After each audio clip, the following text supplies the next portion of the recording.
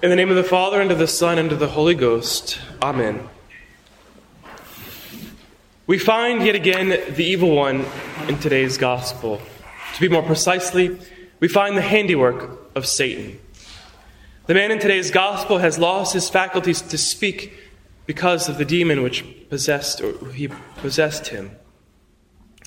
Our blessed Lord cast from him the evil spirit which was hindering the man from speaking. The fathers of the church have always seen this man in the gospel episode as a figure of the soul which has been tainted by sin. Sin attacks his vital activities. He becomes mute. His prayers go silent. He becomes deaf. He closes his ear to God. For the soul, this happens because of that self-inflicted wound, sin. We hear so much about sin. Do we really comprehend why it is so bad? Why we must avoid it? What is such the big deal with sin? St. Thomas defines sin as an action done for a certain end and lacking due order to that end.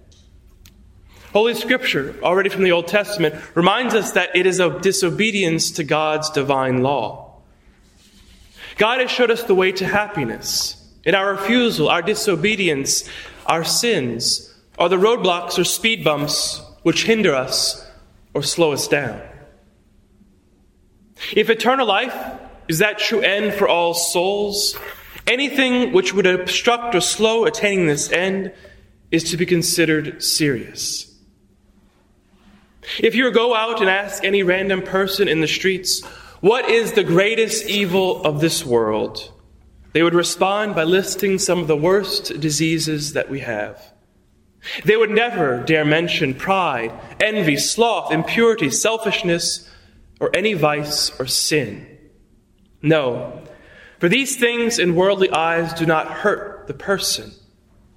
The only evils which exist for some, sadly too many, are those which can be felt, those which can only be measured by our senses.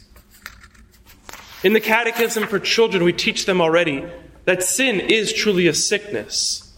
Mortal sin, it kills the soul, while venial sins are those lesser sickness, which nonetheless make the soul sick, lethargic, and weak.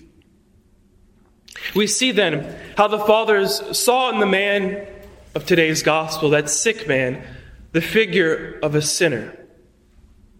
St. Luke's gospel, wherein today's gospel is chosen, only mentions that he's mute. But St. Matthew tells us that he's both mute and blind. It is the power of the devil and not anything else which keep this man blind and mute. For the soul which has abandoned itself to the life of sin is in the snares of the evil one. The devil has closed his eyes and his lips to God. How often, though, do we hear or even say to ourselves, that's just a venial sin? We might have grasped the fact that mortal sin withdraws God's grace from us and makes us worthy of being separated for eternity from Him. Sometimes, though, it's through attrition rather than contrition that we avoid mortal sin. It's thus the punishment we wish to avoid. So it is no wonder we then say to ourselves, it's just a venial sin. It's not that bad. I'm still in God's grace. Yes and no. Yes, we might still be in God's grace, but it is that bad. It is those deliberate venial sins which truly have the same type of attitude as the mortal sins. We know something is wrong, and we do it anyway. It is those deliberate venial sins which begin to blind us. It is those deliberate venial sins which begin to mute us. We are speaking here of those deliberate venial sins which are to be distinguished from those sins of passions or weaknesses. For those deliberate venial sins, there's almost a malice in them. For we know what's right, but we don't do it. But when we see these venial sins, these deliberate venial sins, it is as if God has shown us the path. And instead of following His way, we say thanks, but no thanks. God also responds to our sins. We know the horrible consequence of mortal sin, but we often forget the consequences of venial sin. First and foremost, a precious grace which God has given was in store for us has been lost forever. Venial sin also makes our charity colder. Venial sin often deprives us of future graces, for God sees the soul's will is not totally turned towards Him. If today we have lost time in vain conversation or permitted ourselves to get angry without cause, then tomorrow God will deprive us of His light at the time of prayer. If we want to really know the horror of sin, we have to look no further than the cross. The pains, the sufferings, the sorrows which our blessed Lord bore for us during His passion were the result of our sins. Sin certainly hurts ourselves, but it hurts God more importantly. A great way to understand, if we can use that term, understand, the ugliness of sin is to meditate on the passion. This practice has been practiced by saints from all ages. It might be difficult at first to meditate on the passion. If that be the case, one great way to start is through the Stations of the Cross, which are a great way to put the passion in front of our eyes, to break it down. The Stations of the Cross, though, are not only for beginners. Blessed Marmion, the late Benedictine abbot, would pray the Stations of the Cross daily.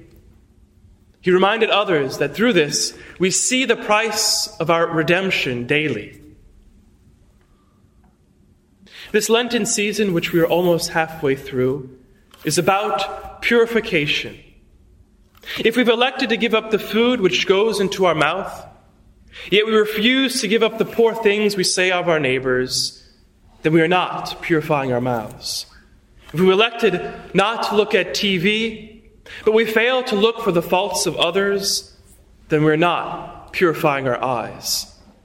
Let that be the main focus of the Lenten season, finding those areas where we need to cleanse, where we need to purify. When we give up that something that we don't want to do or don't want to eat, or that cross that we pick up, couple that action with the prayer in order to overcome that sin, that word, that action, that thought, that look, in order to overcome those sins. We must certainly eradicate the grave sins, but in addition, we must eradicate all those deliberate venial sins which we might not give too much attention to. It is by doing this that we will begin to open our eyes to see God more and open our mouths to praise Him more for all the good work He has worked within us. Amen. In the name of the Father, and of the Son, and of the Holy Ghost. Amen.